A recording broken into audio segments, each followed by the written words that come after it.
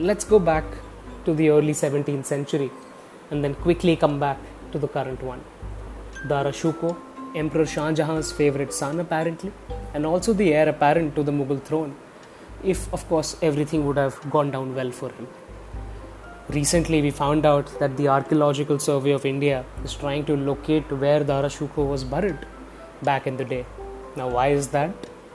Let's find out on this episode of A Little Bit on Everything, the life and times of Dara Shikoh. Now, as the name suggests, on this podcast, what we try to do is that we discuss a broad range of subjects from history, politics, technology, law, to recommendations of books, movies, anything that comes to our mind, we end up discussing it. Why is that? Well, why not?